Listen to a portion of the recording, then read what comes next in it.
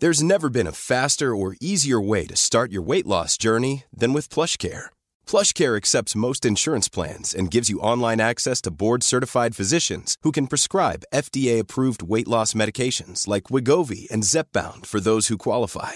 Take charge of your health and speak with a board-certified physician about a weight loss plan that's right for you. Get started today at plushcare.com/weight-loss. That's plushcare.com/weight-loss. plushcare.com/weight-loss. Look at him. Made his first jump when he was 15. Countless other jumps after that. In 1966, hurt himself in Indio. 1967, Caesar's Palace. Here he goes, and he will go. He's down, and he is hurt. Oh, my God.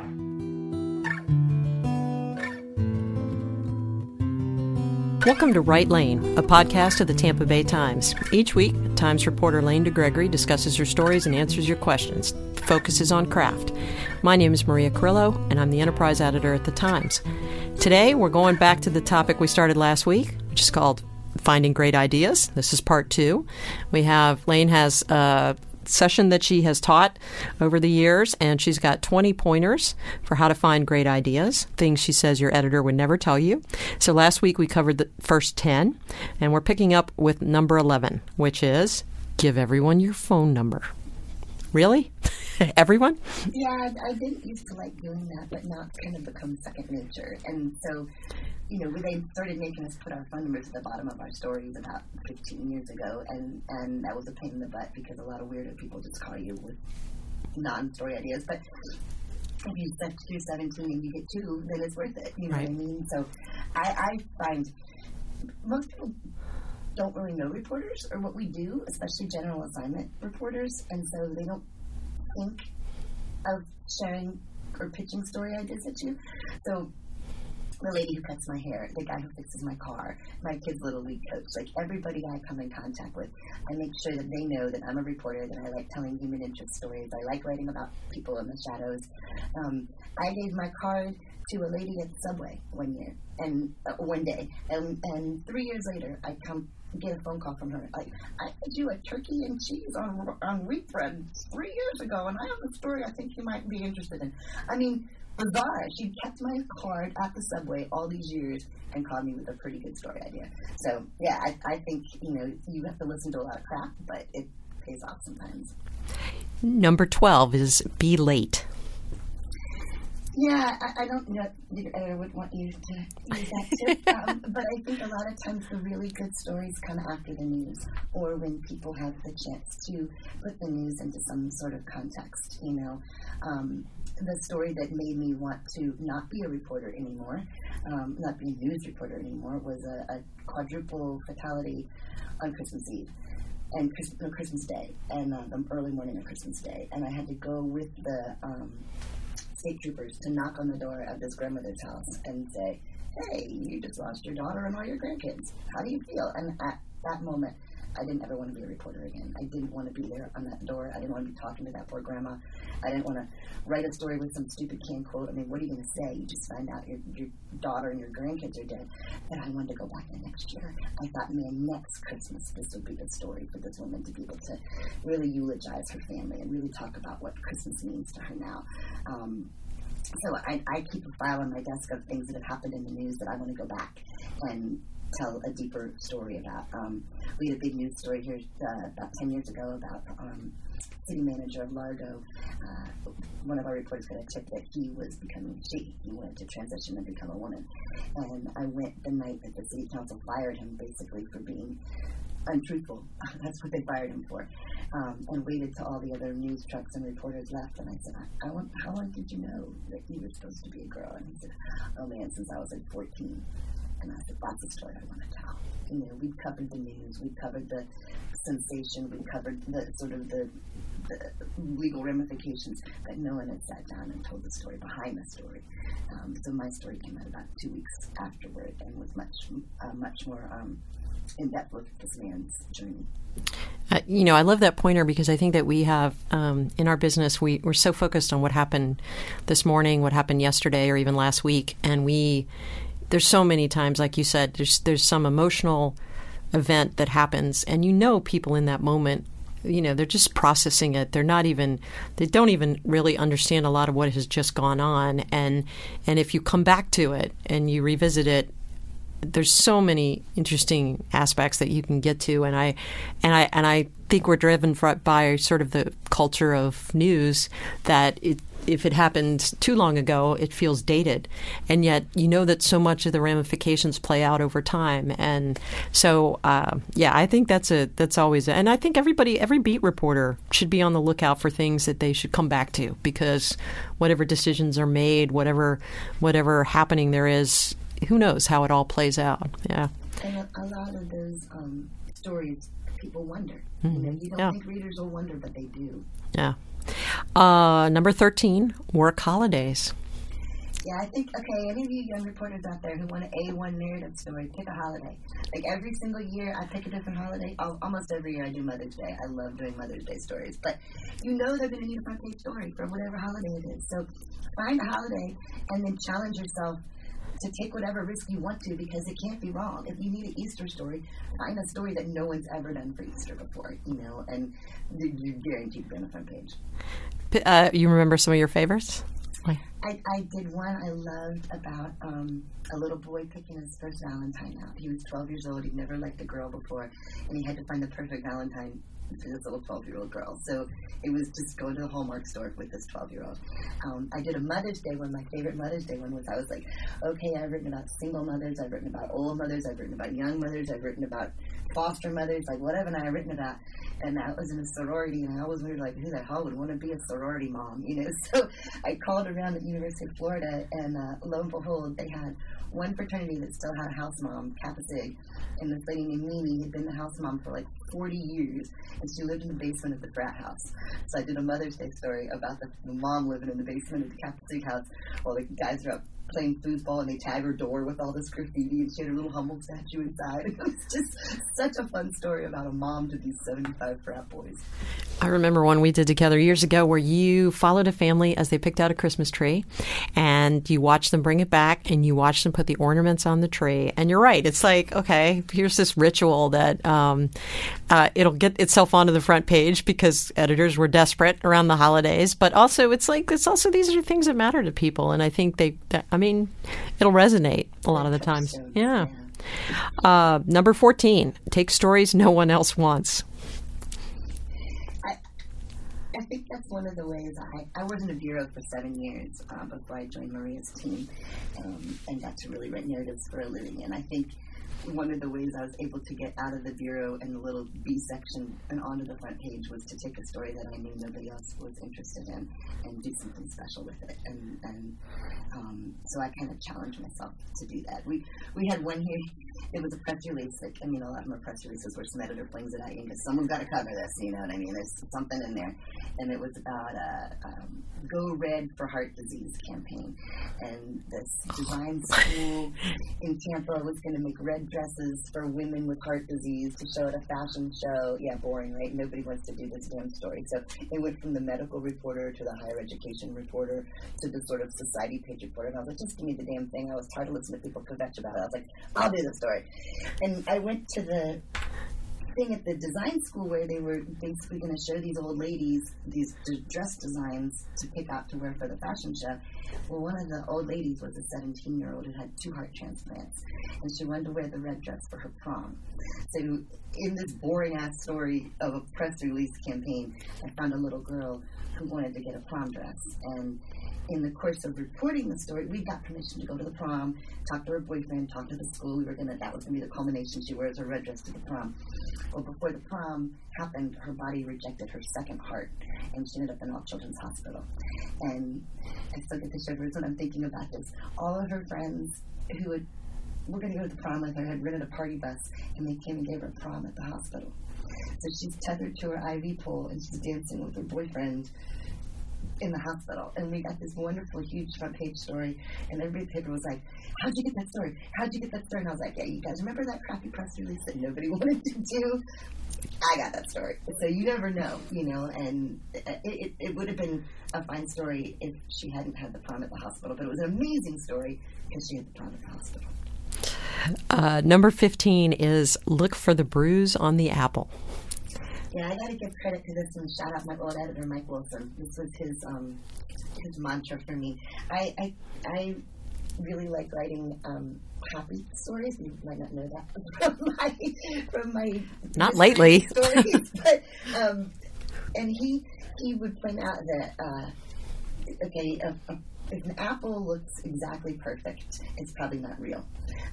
It's probably made of wax or wood or something. But if you can find a little wormhole on the back or a bruise, then that shows that it's real and legit. So the more perfect your person you're writing about, the more destined for sainthood they seem to be, the more important it is to find something that's human about them, or that's a failing on their part somehow. And people don't offer that up. They don't go, hey, I'm this really great person, but I did this crappy thing, So, and in order to get, a lot of times that comes from somebody else, Ask my mother, she'll give you all the dirt you want on me, It comes from somebody else usually. But if you want to get that person to take you there themselves, I think a really great, almost a fail-proof question is, what do you regret? And everybody has something they regret. And that lends you to be able to talk to them about that without chastising them, or condemning them for some reason. You sound like a therapist almost. A lot of our job is being therapists, So when we're talking about looking for the bruise on the apple, it leads us to Evel Knievel, of all things. Lane, when she does this talk, tries to do examples of stories. She uses examples of stories she's written, and she got a chance several years ago to profile Evel Knievel. So tell people why you were even writing about Evel Knievel. A retired staff writer called the newsroom and said, I am at this Regions Bank in Clearwater, and I'm in line behind Evel Knievel. And everybody in the newsroom went, oh my God, Evel Knievel's still alive? It was like a news flash. And he'd wheeled his little oxygen tank into the bank. And so this former reporter had gone to the bank manager and gotten a card. And I said, I grew up watching Evel Knievel with my dad. I am not a sports person, but my dad and I would watch Wide World Sports and watch him jump the saber cannon and those were memories. He runs a motorcycle up the top there with his red annex. He was like a hero, and I was so excited to get to go meet him. And took my favorite photographer, knock on his door, and he knew we were coming. We called him up, and he was all about, come on over tomorrow morning at 11 o'clock, whatever. And we got there, and he was so mean to us. He was yelling. The first thing he goes, give me a beer! It was like 11 o'clock in the morning. I'm like, okay. He was just, like, he didn't feel well. He was broken. He was sick. He knew he was dying. And he was just nasty as F to us. And to the point that the photographer was trying to set up lights and take his picture. And he was telling her where she could stand and what lights she could and couldn't turn off. And finally he got so frustrated, he picked up all of her stuff and threw it out in the hallway of the condo and closed the door on her. I mean, he every question I asked him, he was like, well, you don't think anybody's ever asked me that question before? I've been doing this for 50 years. What kind of stupid question is that? And I'm trying to take notes and I'm cracking out. There's never been a faster or easier way to start your weight loss journey than with PlushCare. PlushCare accepts most insurance plans and gives you online access to board-certified physicians who can prescribe FDA-approved weight loss medications like Wegovy and Zepbound for those who qualify. Take charge of your health and speak with a board-certified physician about a weight loss plan that's right for you. Get started today at plushcare.com/weight-loss. That's plushcare.com/weight-loss. plushcare.com/weight-loss. Tears are falling on my notepad, and I was so flustered because I was so in awe of him, and he was so nasty. And so when we get to the parking lot, I'm crying in my car, and I call my editor, you would believe these awful things he said, and he threw us out. And my editor said, did you write it down? He was totally not sympathetic that I'm bawling in the car.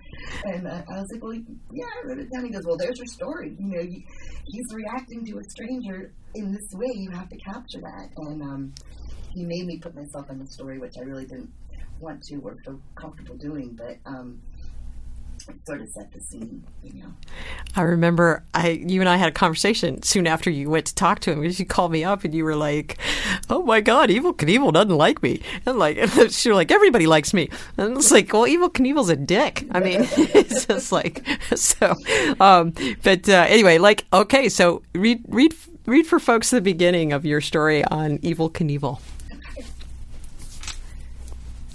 The old daredevil tips back in his recliner, nursing a blue lollipop. His small white dog, Rocket, slumbers in his lap. On the Food Network, a chef is shouting. Evel Knievel grabs the remote, fumbles with the buttons. Blasted thing, he growls. I can't turn it down. He slams the clicker on the table beside him, buries his face in his hands. I spend my days right here mostly, he says, without lifting his head. It's been 3 weeks since his second stroke. He's always tired, sometimes addled. Knievel is 68, but has the body of a man held together with pins and plates. I used to go all over the world, he grumbles. I used to travel 8 months a year. Now I can't even drive. He takes 11 pills in the morning, a dozen at night. They keep his blood flowing and his transplanted liver working. They ease the arthritis that burns his back, arms, and legs. It hurts like hell being mortal. It's a hot morning in July. In 2 weeks, he's supposed to fly to his hometown of Butte, Montana for the annual festival in his honor, Evel Knievel Days. He'll wave from the passenger seat of a pickup, sign some autographs, try to impersonate the man he used to be. This is my last performance, he says. If I make it. If I make it. How many times do you think Evel Knievel has said those words? Usually he did make it, piloting his motorcycle over cars, snakes, sharks, buses. But we remember him just as well for the times this cycle came up just a teensy bit short. Knievel scattered pieces of himself at Caesar's Palace, in Wembley Stadium, in San Francisco's Cow Palace. He was the first jackass. Did you, I don't remember, did he read it? Did he react? Do you have any idea whether? He did. Okay, so I wrote the story. We followed him to Butte, Montana. We didn't know where he was going, and as soon as he told us that, we're like, okay, now we have a scene, something he's aspiring to do. So we convinced the editors to send us to Butte, Montana for Evel Knievel Days. And when he got there, he got really sick and had to go into the hospital. So we thought we'd have 5 days to tour the town with Evel Knievel and show us his old haunts and, be where his boyhood cycle writing started, and he was in the hospital the whole time. So they basically, propped him up to come to this $100 plate dinner. He waved to the crowd and then went and got in his car and drove away. And he called my editor. I was out of town right after that ran, and he called my editor and told him how much he liked the story and asked for another dozen copies. And then 2 days later, he died. So He liked the story, which is crazy because he's an asshole in the story, but it must have rung true for him because he wanted more copies. So. Okay, moving on to number 16. Lie on the floor, climb on the cabinets.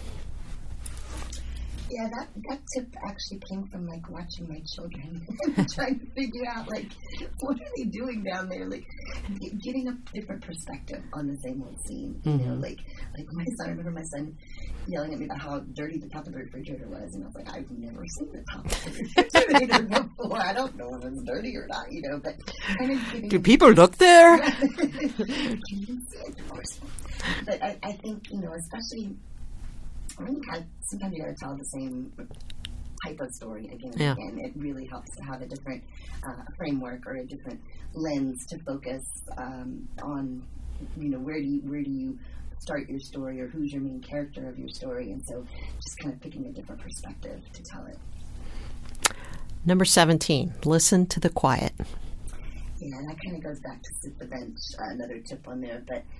Not being afraid to let things unfold, waiting people out sometimes instead of trying to fill in the silence. I think I have a natural inclination, like most people probably do, when you're having a conversation, to not let there be dead air. So if it's quiet, you want to fill it up with something, or you ask somebody a question, they don't answer right away, so you want to give them some prompts. Well, is it like this or like this? And it's so much better of a payoff if you can wait them out and let them. And the story might go in a different direction, too. Absolutely. Yeah. Number 18 is go along for the ride. Yeah, this is basically just get the heck out of the office. Go wherever your person is going, even if it's the most mundane thing imaginable. I've gone to Little League games to sit with somebody, and I can't talk to you tonight. My kid has a Little League game. Okay, I'll come to Little League game. Can't talk tonight. I gotta go take my car to the shop. I'll come sit to Jiffy Lube with you, And one nun, I was trying to interview this old nun. She kept putting me off, and finally she's like, well, I have to take my poodle to the groomer.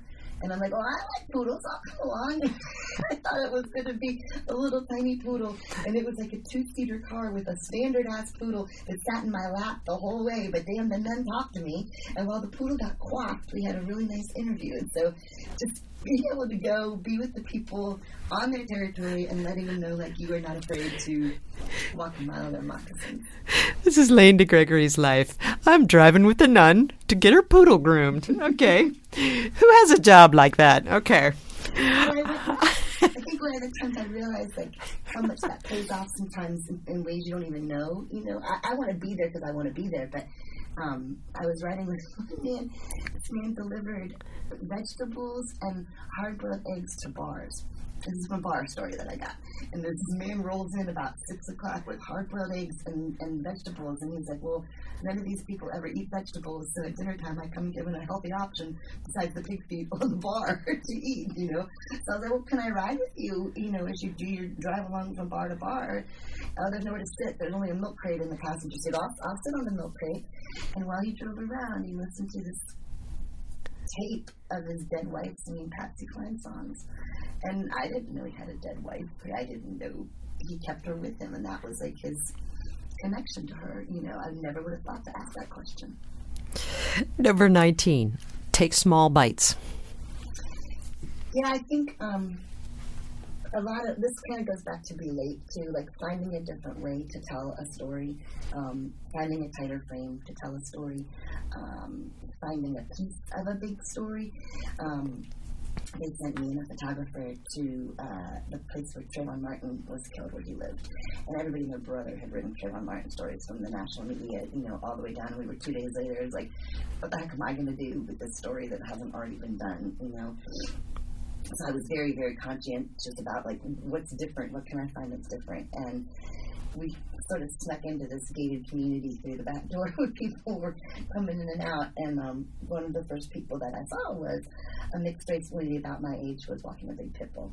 And I walked up to her and I said, oh, what a beautiful dog. You know, I have a pit bull at home too. And we started talking about the dog. And she said, yeah, my son's supposed to walk this damn dog, but he's 15, mixed race, wears a hoodie, and he's terrified to walk the dog in his own neighborhood now. And I was like, oh, there's a story we haven't told. You know, here's a person who lived in this community whose whole life was upended by this tragedy, even though she didn't know this kid. And, you know, but it was a whole different window into this national story to tell a very, very personal story about this woman walking her dog. Okay, and finally, number 20, don't be afraid of yourself. Yeah, I've never been one of those people who likes to write first-person stories. I don't ever think anything in my life is half as interesting as in the strangers that I meet and get to write about. So I pretty much have to be told to write a first-person story. I'm not usually like, hey, I got this thing that happened to me. And the first-person story I wrote was shortly after I came here. I think I was 32 or 33 years old, and I was driving my kids back from a wedding in Atlanta, and I thought they were asleep. And I got Rolling Stones on the radio, and I'm jamming out. It's pouring rain, and all of a sudden I hear my little boy in the back seat start screaming, and he was like 2, and he was like, oh my God, it's terrible. Bobo just flew out the window. And Bobo was a stuffed elephant. And so then I had this whole mom thing, like, do I teach the stupid kid a lesson and leave this damn elephant on the side of the highway in the rain, or do I be a hero and, like, turn around and go back and rescue Bobo? And so I was telling the story. We had our news meeting the next Monday morning, and I was telling the story before the news meeting started, and everybody around the table was like, oh my God, my kids, you know, Raggedy Andy, oh my God, I had a Curious George, and like everybody had a Bobo, you know, everybody had a stuffed animal that was like their touchstone growing up, or their kids did. And so my editor, Mike, says, Lane, just shut up and go write that story.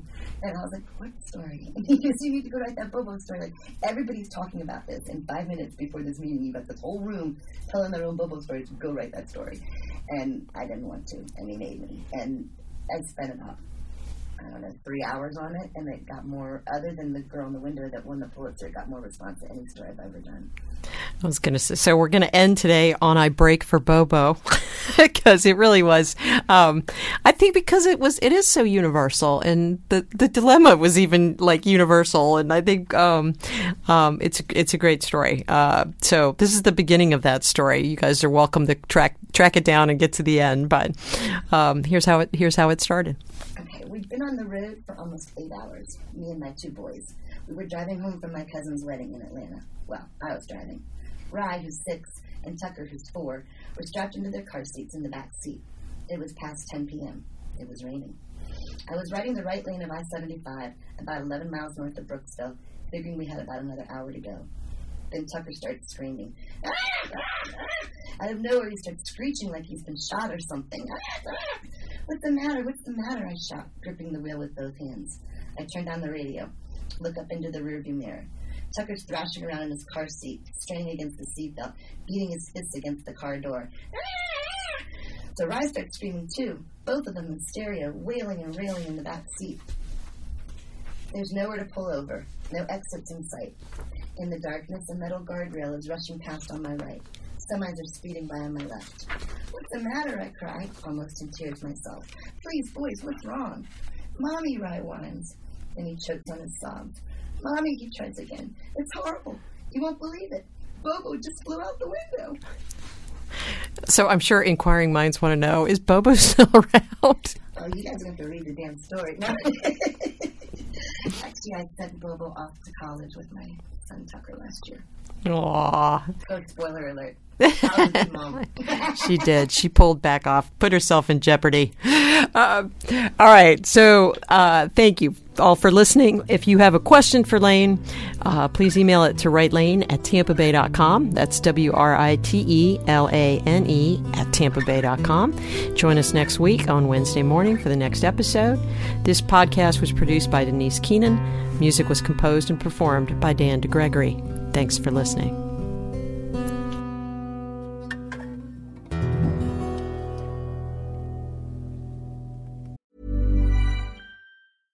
Imagine the softest sheets you've ever felt. Now imagine them getting even softer over time. That's what you'll feel with Boll & Branch's organic cotton sheets. In a recent customer survey, 96% replied that Boll & Branch sheets get softer with every wash. Start getting your best night's sleep in these sheets that get softer and softer for years to come. Try their sheets with a 30-night guarantee. Plus, get 15% off your first order at bollandbranch.com. Code BUTTERY. Exclusions apply. See site for details.